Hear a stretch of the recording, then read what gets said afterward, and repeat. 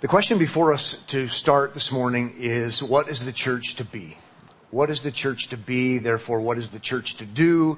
It's always a good question to be asking because it's something the church is always struggling with. Throughout history, the church has struggled with identity. What should we do? What should we do next? Who are we? What really drives us?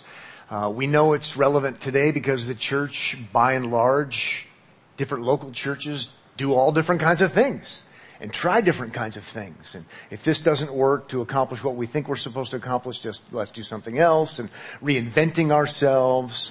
We hear people talking about reinventing church, reimagining church, rethinking how we do church. So we do struggle with this. But in a very real sense, we shouldn't struggle with it. We shouldn't have a continuous identity crisis. Sure, it's good to stop and step back and say, what are we doing? What's our purpose? What are we called to do? It's great to ask the question, but we should always be able to find the answer in the New Testament in a book like Titus. So we're studying Titus right now. We've just started. If you have a Bible, you can join me in Titus. But we could be looking at Titus. We could be looking at 1 Corinthians. We could be looking at 2 Corinthians. We could be looking at 1 Timothy or 2 Timothy. We see it really all over the place. What the church is called to be, what the church is called to do. You get the idea that it's easy for us to drift. And so it's repeated again and again and again. And Titus is super helpful, reminding us through Titus, through the Apostle Paul, who's an apostle of the Lord Jesus Christ, so ultimately from Christ, what the church is about, what the church is doing. And so I love books like this because I'm prone to wonder, as the song says, as we would be as a church. And it's refreshing. It helps us to reorient. It helps us to be all the more committed to what we're called to be about and what we're called to be as a church and not lose focus. So far what we've seen in the opening verses of Titus is Paul explaining how God, in eternity past, purposed to save sinners. Wow. And then the Apostle Paul's response to that is, he is going to do everything that he does for the sake of those whom God has purposed to save. And so he says, the amazing thing that he says in the early verses, that he does everything he does for the sake of the elect. So here's this God who's chosen before the foundation of the world, which is amazing. And Paul's response to that as an apostle of the Lord Jesus Christ is, I'm going to do everything I do in the ministry God has given to me, entrusted to me, for the sake of those who would come to believe, for the sake of those God has chosen. And so what I'm going to do is I'm going to preach the gospel. I'm going to preach the good news to every man, every woman, every child, no matter what their background is, no matter what they know or don't know. That's my ministry. That's what I do. So we're already seeing what his purpose is, what his calling is, if you will. And then he's instructing Titus as a pastor, we're going to see, to essentially do the same thing. And as a pastor leading a church so that the church does the same thing. Who are they? What are they supposed to do? They're to hold forth Christ. In the work of Christ, the gospel, they're to be proclaiming it, to be promoting it. And to do that also in an age where sin is a problem and sinners are a problem, you've got to protect it. So we're promoting the gospel, but at the same time we're protecting the gospel. Really, we're a gospel place. We're a gospel ministry. Proclaiming Christ, protecting the gospel so that we have something to proclaim, so that those that God has chosen will hear and come to believe and become Christians. So that's what we saw last time. And now we're going to move into the leadership aspect. If this is what we're going to do, this is what we're going to be about, then we need people to be able to lead in this effort. Because maybe not everybody will be on board. And we see in Titus, not everyone is on board. Inside the church, Paul knows that's going to happen, and outside of the church. And so Paul, the apostle, is telling Titus, here's what leaders need to be like. Here's what they need to look like. Here's what they need to do. And so let's go ahead and read the verses we'll look at this morning. So we'll look at verses 5 to 9. Let's read all of those verses. And do notice, especially at the end where he's driving. So it says in verse 5, "This is why I left you in Crete, so that you might put what remained into order and appoint elders in every town as I directed you." Verse 6, "If anyone is above reproach, the husband of one wife, and his children are believers and not open to the charge of debauchery or insubordination. For an overseer, as God's steward, must be above reproach. He must not be arrogant or quick-tempered or a drunkard or violent or greedy for gain, but hospitable, a lover of good, self-controlled, upright, holy, and disciplined." Here's kind of the why. Verse 9, "He must hold firm to the trustworthy word as taught, so that he may be able to give instruction in sound doctrine and healthy doctrine, and also rebuke those who contradict it."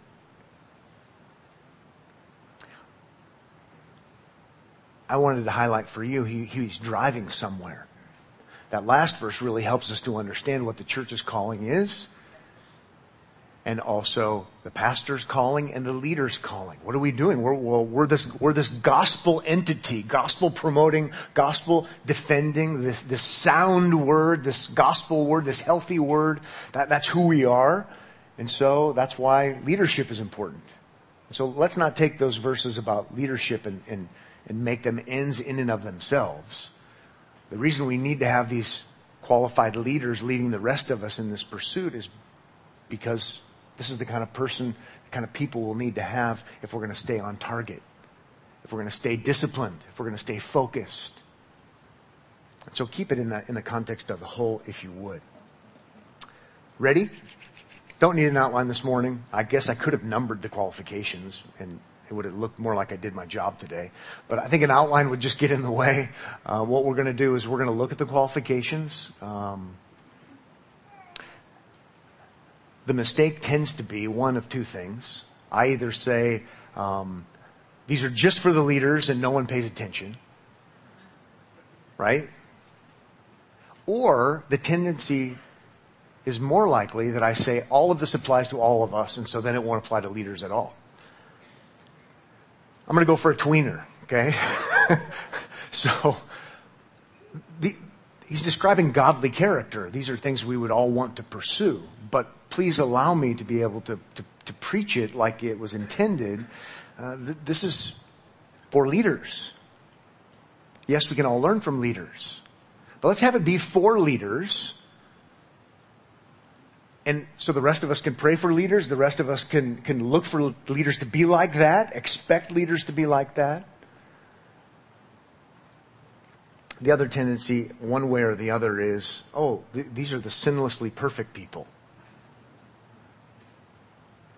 You have really bad theology if you have anyone who's sinlessly perfect on planet Earth other than Jesus. We'll talk about that perhaps. But we don't want to go the other direction and say, it's no big deal. It actually is a big deal. So with that in mind, let's begin looking closer at the verses, and hopefully with a prayerful spirit that God might use us to be a gospel-promoting, gospel-defending local church, and that he might do it in a lot of other places too. This is why I left you in Crete. I would be Paul, the apostle of the Lord Jesus. Okay, so he has the authority of Jesus. This is why I, an apostle, left you in Crete. It's a bad place, wrong side of the tracks. So that whenever I make a train reference, I have to look at the deacon in the church who works for the railroad. Sorry. This is why I left you in Crete, the bad place. At least I didn't say Council Bluffs. I mean, right? This is why my wife is from Council Bluffs, so see, I'm in so much trouble. This is why I apologize. This is why I, the Apostle Paul, left you in Crete, the place no one would want to be from, right? Or go to, or pastor. So that you might put what remained in order and appoint elders in every town as I directed you. I, with full apostolic authority. I want you, with my authority, and I'm under the authority of Jesus, to appoint. You want to know how to order the church? Do you know how to order the church in a way that's transcultural? This would work in Crete and this would work at Ephesus, because in essence, that's what Paul does in both places. Totally different kinds of places, different kinds of educations and all that kind of stuff. With apostolic authority, I'm going to tell you how to order the church. And it has to do with appointing these leaders who are going to be these kinds of men. So that would help us to see, that would apply to us as well. Now the qualifications. If anyone, let's at least see there that it's super broad. Sometimes we get accused of being too narrow. No, the Bible is super inclusive. Where it should be. If anyone, doesn't matter education, background, culture, all of those kinds of things. Jew, Gentile, in this case. If anyone, okay? Church is pretty young back then too. It's kind of interesting. Church made up of all nations. If anyone is above reproach. That's what we're looking for. That's the big umbrella qualification. In a sense, he could just stop there. Everything else is elaborating on that. Okay? So if someone makes an accusation that someone has ungodly character, the accusation needs to, slide off. No, actually, they're a person of godly character. They're above reproach. They're irreproachable. Again, sinless perfection, it can't be that. 1 John chapter 3 tells us that when we see Christ, we'll be made like him. Okay? No one is glorified this side of seeing Christ at his return. So everyone struggles with sin. And yet, we have to know that there's to be evidence of the Spirit's fruit. There's godliness. There is a uniqueness here. Above reproach. That's what we're looking for. And then he starts explaining what he means. So let's go ahead and see. The husband of one wife. As some of your margins might say in your Bibles, literally a one-woman man. He's committed to his wife, is the idea. The way God would define commitment. There are plenty of people who've only been married one time who are not one-woman men. Okay? It's not just enough to be married. It's not just enough to be married one time. That's not what he's getting at. You're committed to your wife. The way God would define commitment. There's a good relationship here. And he's going to go on to explain this has to do with leading. So there's devotion there to the wife, as the Lord would specify. And his children are believers. Or as some of your translations say, or your marginal notes say, in light of the Greek text, are faithful. Could go either way. Children are believers or children are faithful. In light of 1 Timothy 3, I think faithful would be the complement to it. Because in 1 Timothy 3, he for sure doesn't say believers. He describes them as being under control, respecting the authority of the Father. In fact, he goes on to define, he's talking about behavior. His children are believers or faithful. Well, he's talking about faithfulness when he describes behavior and not open to the charge of debauchery or being out of control or insubordination. In other words, disobedience. Those are behavioral characteristics which would fit the faithful idea that they're under control in the home. And 1 Timothy is important here because it's talking about whether or not that dad can control his children. Whether or not that dad can lead in the home. Because it's argued like this. If he can lead in the home, that's good because he's going to have to lead in the church. If he can't lead in the home and control his children, and show proper respect and love to his wife, then it would never work in the church. It's like the testing ground, if you will. So it says in 1 Timothy 3, verse 4, he must manage his own household well, with all dignity, keeping his children submissive. So let's let Scripture interpret Scripture and say, oh, that's really what he's getting at. Here's why. Verse 5. For if someone does not know how to manage his own household, how will he care for God's church? In other words, what does home life look like? That's what he's getting at.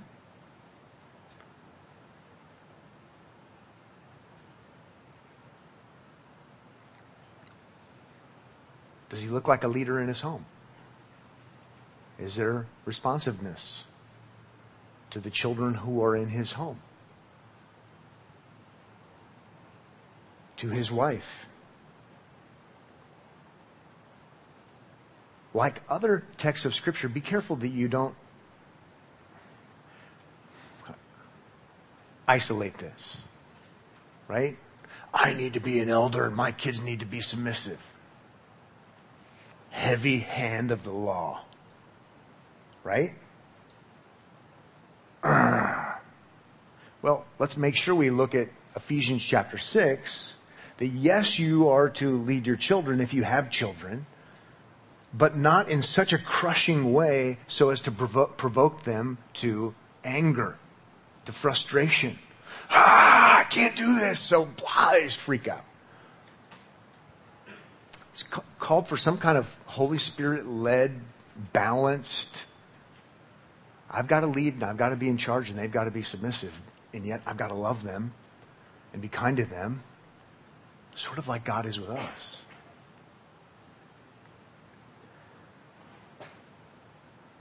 I'll confess to you that,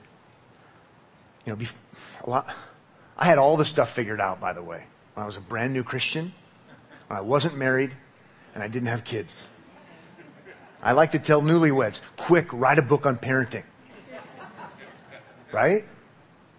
Before you have kids. Because you just think it's the recipe. And if as long as I do this and this and this and this, and it's going to turn out like this. It's not how it is. Doesn't take away from the significance of all of this. But we're needing biblical balance and expectation. What we're looking for is, can that man lead? Perfectly? No. But can that man lead? Without any crises? No. Can that man lead in a fallen, broken world and a fallen, broken family? That's what we're looking for. Because it's going to be a fallen and broken church that has to stay on target and on task. So then it says, for an overseer, so that's a synonym for elder, which is a synonym for pastor.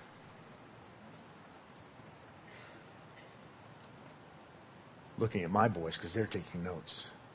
Boy, they're going to be in trouble if they don't take good notes. I'm just kidding. An elder is an overseer, is a pastor. Talking about the same people. Thank you for letting me do that. Notice it says, as God's steward. So we're back to that entrusted idea from verse 3 that Paul talked about. Steward. It's not yours. You're a manager. It's not your church. It doesn't belong to you, so you can't define what the new purpose is. As God's steward must be above reproach.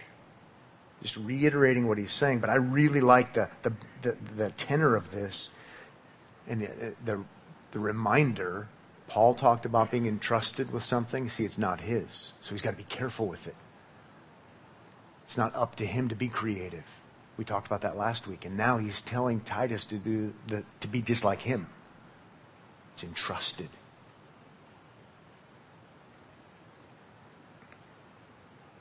Then verse 7 says, look there with me if you would. He must not be arrogant, acting like he's better than other people, or quick-tempered. which is what it sounds like.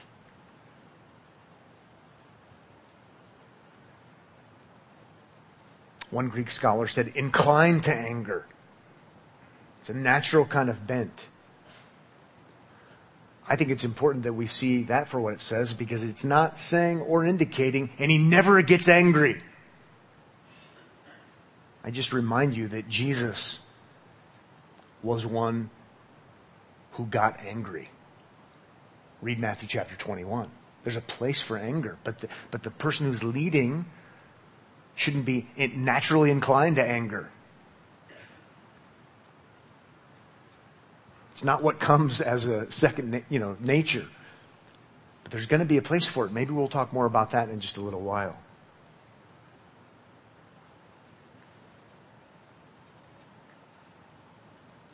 Or maybe we should talk about it right now, because that's what my notes say.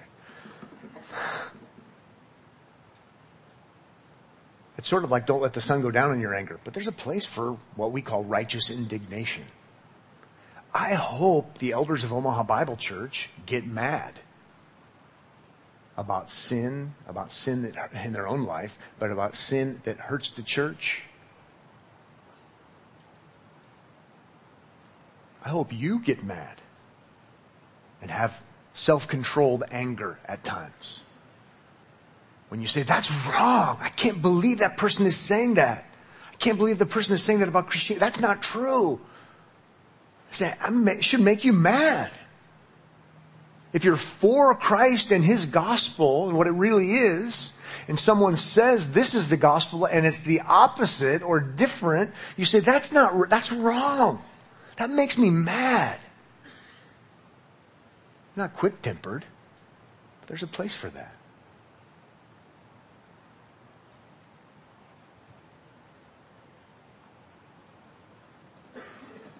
I do have an illustration written down, but I'm not going to use it because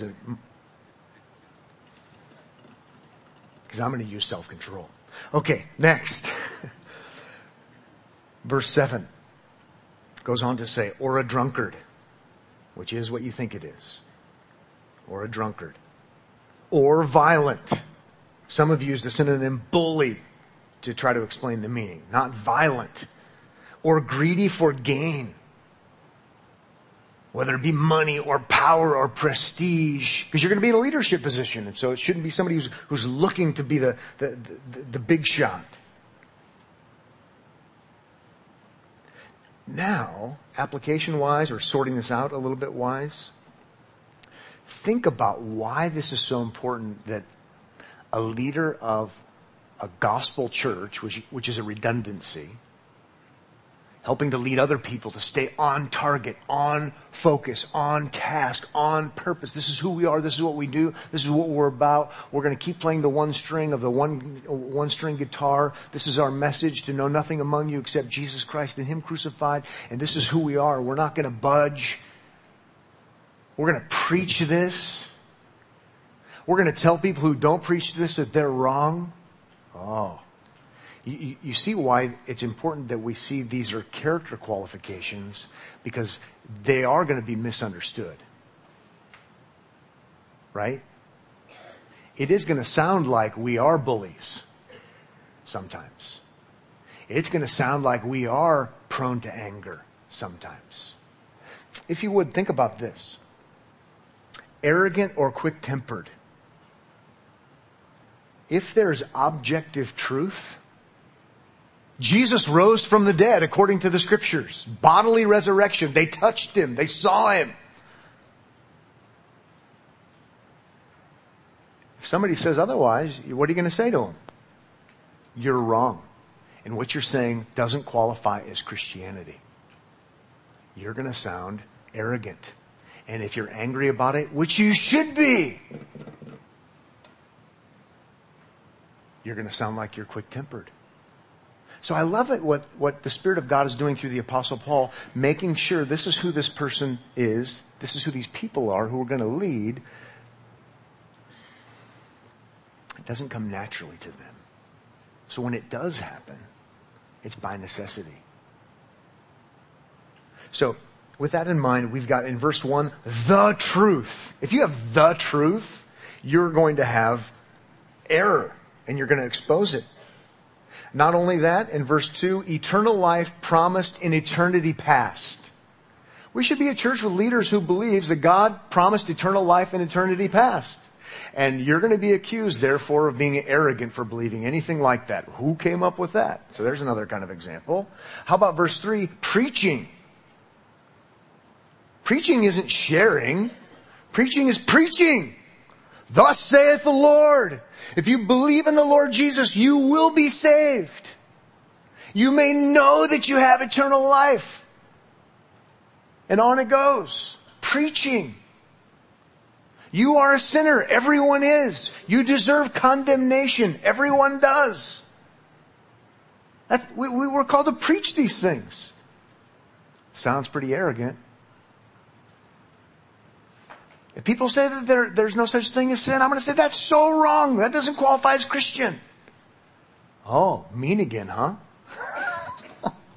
Let's keep going in this little just in chapter 1.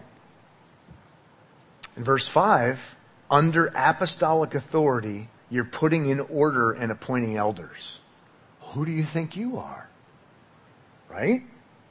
How about in verse 9, you're giving instruction not only in sound doctrine, but rebuking those who say anything contrary. Or how about verse 13, rebuking sharply? Or how about verse 16, concluding that some who even claim to be godly actually are, quote, detestable, disobedient, unfit for any good work. And we're just getting started in chapter 1. So where that kind of ministry must be done for the protection and promotion of the gospel, we would want people leading who are not naturally inclined to anger and arrogance and those kinds of things. I think it's fascinating to keep it in that kind of context. Hopefully it's not just fascinating. Hopefully it's important and meant to be seen.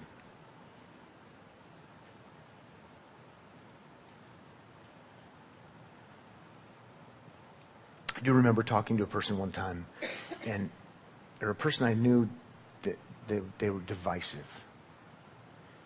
For years they were divisive. And so, as kind of an experiment, to be honest, I just came from a newcomers class where we talked about the gospel.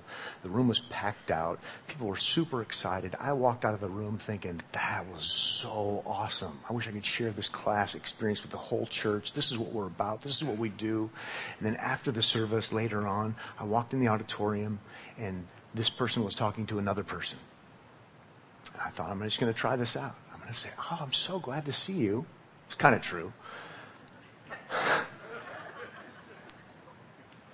Because I wanted to share an experience.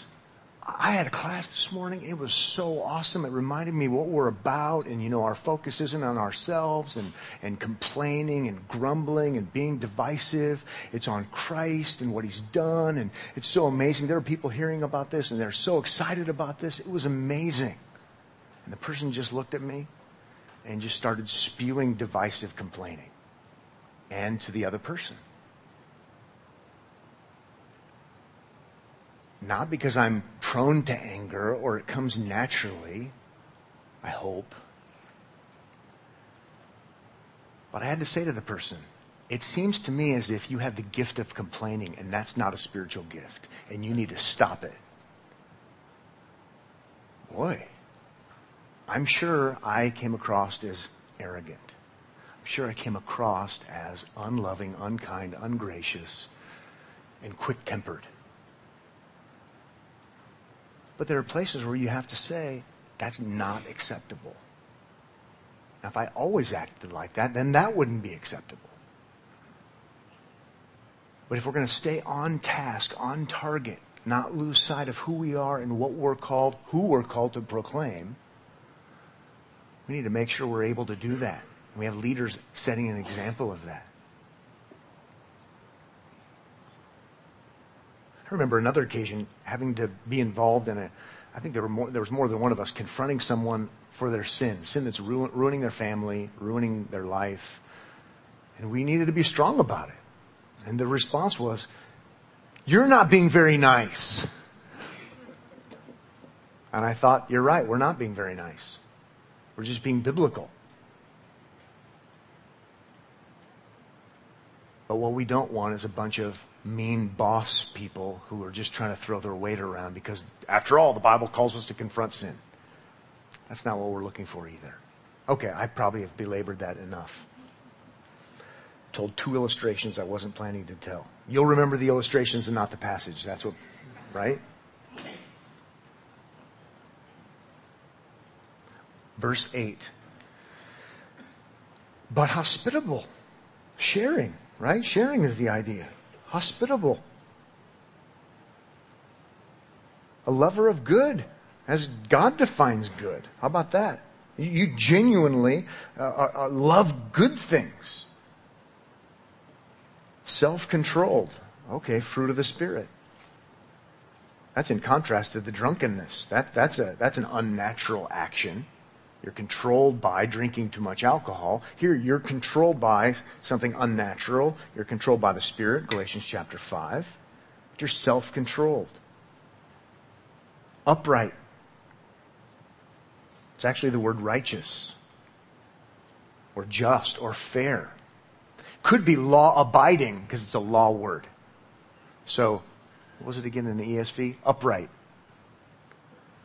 So you abide by God's law. You do what God says, generally speaking. That's the pattern of your life. Or it can also be in your action. You're fair. You're just. You're law-abiding. Even in what you call others to do. Both are true. Holy, which would be different, distinct from the unbeliever where necessary. Unique, you stand out, again where necessary. And disciplined. He gave us that twice, really. 2 different words used, but he had self-controlled, which is a disciplined word. And now we have disciplined, another Greek word, but really getting at the same idea. You get the idea that it's important. There's got to be the ability to say no to what you would naturally like. Say no to sin. Say no to self. There's got to be an ability to do that. And think about this. If you can't say no to every women desire that you have, it's going to be hard to say no to things that you're going to need to say in a leadership role. Because it might actually be something that appeals to you. It might be tugging on your heart. But by conviction, you know what's right and what God has called you to under apostolic authority, under the authority of Christ. And so it's a great tester. Does this person have the ability to say no to things that they might sometimes want to say yes to? Did you notice so far that on the list you don't have anything about fundraising? There's nothing on the list so far about marketing.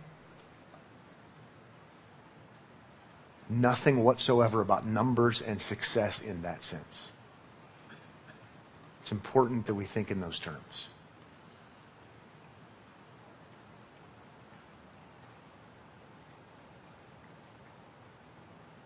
What questions are you going to ask of someone who is an elder candidate to be used of the Lord?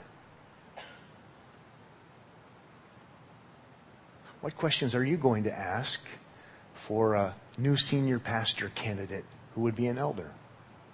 Not to be grumpy or complainy, but to be helpful.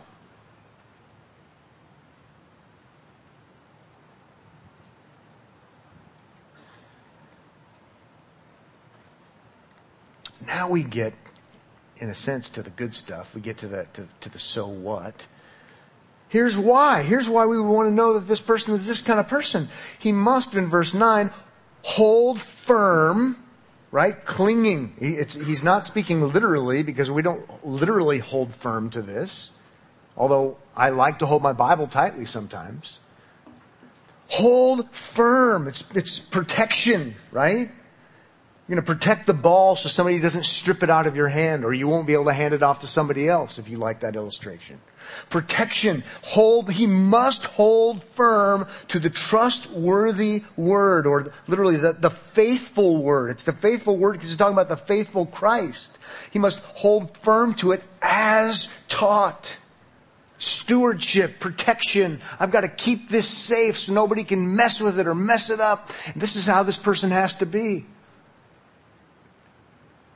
The faithful word. It's the gospel word about the faithful one who is Christ. You've got to be able to protect it if you're going to lead. How can we promote something later? He's going to get to that we haven't protected. Especially, we're not going to get to it this morning, when he gets to the fact that there are those inside and outside the church who want to mess it up and get you off track. And so we want a leader and leaders who are going to hold firm, right?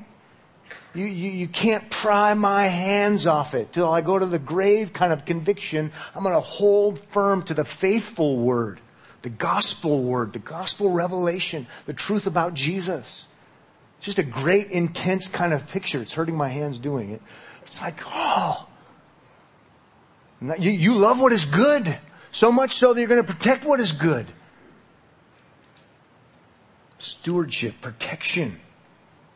Everything necessary to not alter or compromise, to have it be kept. And then, don't miss this. I've never paid attention to this in my life, I don't think. I confess to you. He says, as taught. And in my notes today, it was worthy of 3 stars. As taught. Could also be translated according to the teaching. Would be a literal translation. According to the teaching or the teaching. So you're going to hold on to protect not only the data about what Christ has done, follow me on this, but the interpretation regarding what Christ has done. So you're going to hold fast the faithful word, but you're going to hold fast the faithful word as taught, as explained, as given in doctrine by those who've gone before you, Paul the apostle in this case, before him Jesus. So it's not enough just to know the data. You got to know the data, right? But a lot of times people will say they've embraced the data of what Jesus did, and they come to all kinds of wacky interpretations of the data. I want to remind you and elders and future elders, Omaha Bible Church at large, to put things in order, you have to have leaders who are going to hold firm the gospel word, the gospel revelation, but it also, in addition, it is to be as taught. As explained by Paul and others. How about as explained by Jesus? We won't take the time to go there, but I want to make sure to remind you this morning that not only do we have the data in the Bible, which is vital, we have the interpretation of the data, which is vital. Jesus said in Mark chapter 10, verse 45, I came to give my life as a ransom for many. Oh. I didn't come to be the best example ever, though he was. I came to be a substitute and to give my life as a ransom, to set people free who are sinners, is the idea. See, that's interpreting the historic act. The Apostle Paul says in 1 Corinthians 15, I'm just using 3 examples. Christ died for our sins in accordance with the Scriptures. Oh, substitutionary atonement, substitutionary death for our rebellion, for our law breaking. That's interpretation of the data. See, you've got as taught by Jesus, by Paul. Or how about John? Let's use another disciple. John chapter 4, 1 John chapter 4, verse 10. In this is love. Not that we have loved God, but that he loved us and sent his Son to be the propitiation, the atonement for our sins. That is so helpful. That's the as taught part. We're not good. It's not that we loved God and so he rewarded us. No, while we were yet sinners, Christ died for us, to borrow from Paul again. It's not that we love God. He loved us, and He gave His Son to be the ultimate example so everyone could reach heaven if they try hard enough. No! To be the propitiation for our sins. But that would mean God is angry. It would mean God is angry. That's why you need propitiation, to satisfy His just anger. The list could go on, but I love this. I love this because it's clarifying. It's helpful.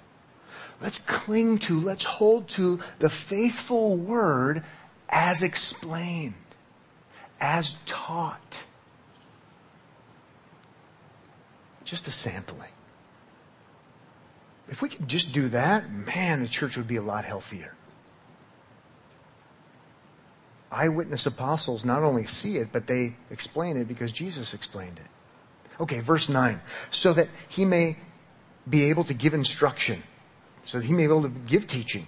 Now, He's received, now He's going to give. To give instruction in sound doctrine, literally healthy doctrine. Healthy teaching. Healthy because of the as taught, healthy explanation. Let me explain to you what the Bible means when it describes Jesus rising from the dead. I can't do that unless I have held tightly to the as taught, if you will. That sounds pretty arrogant. No, it sounds like humility if it's actual historic event as explained by Jesus and His apostles. Arrogance would be, I don't know what it means. What does it mean to you? How does it make you feel? What will draw a bigger crowd? No. That's not what we want to do. I do like posing the question to verse 9. What do people need? And letting verse 9, the latter part, answer the question. What do people really need? Sound doctrine. That's what they need. They need healthy teaching.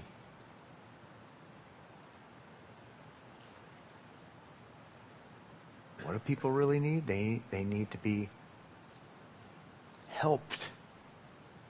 Healthy doctrine. How about this? I'm not doing a very good job. 1 hour, too little sleep, perhaps. Let's blame something else. People aren't healthy spiritually on their own. They need to be healthy. So we should love them and give them what will help them to be healthy. They need healthy doctrine, healthy teaching, healthy explaining of the as taught explanation of things. That's what people need. People might not know that that's what they need. I've got this need, and I've got this need, and I've got this need, and I've got this need. Well, we have our own hierarchy of needs, different than Maslow's. And maybe we can help them with their physical, and we can help them with some other things. But actually, at the very top, the very most important thing is they need healthy doctrine. They need an explanation that explains what the cross means and how it applies to them. See, now we're on target. If we have leaders helping us to not veer from this road of always being the most loving, kind, gracious, relevant ministry ever, because we're giving people what they need to be healthy, even if it's not what they're looking for.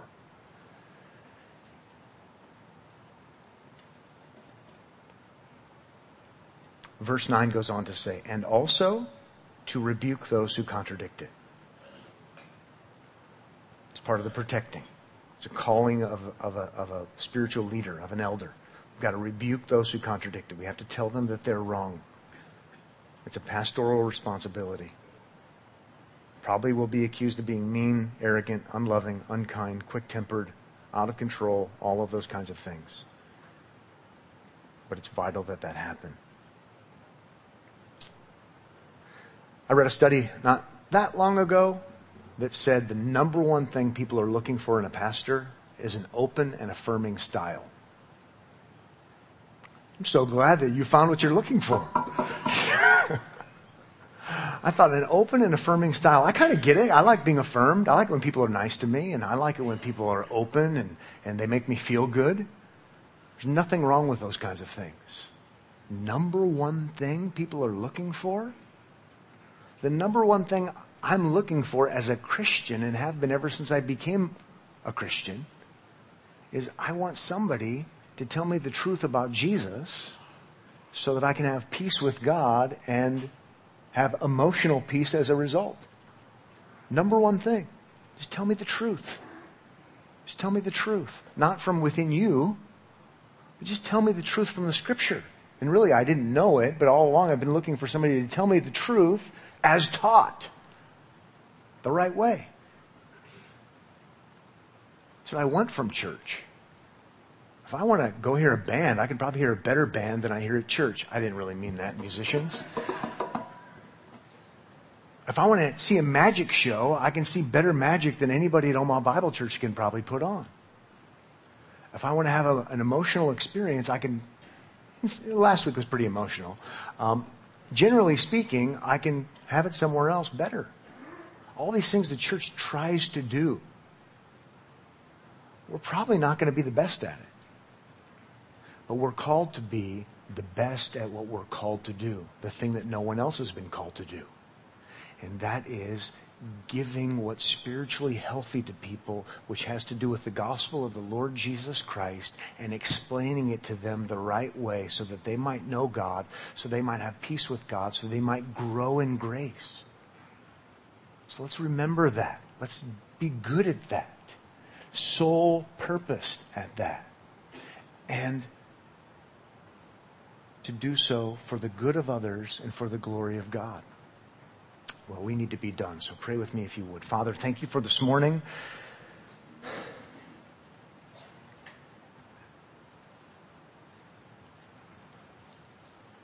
Please make Omaha Bible Church a church that by your grace and by the power of the Holy Spirit is holding on to the sacred trust, which is nothing other than the gospel of the Lord Jesus Christ.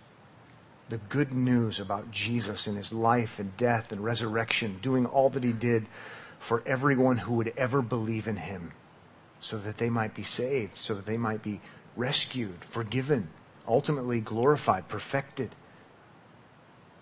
Help us to be committed to those things by your grace. And not only that, help us to then be quick to speak these things as we go and talk to our friends, as we talk to our opponents, our enemies.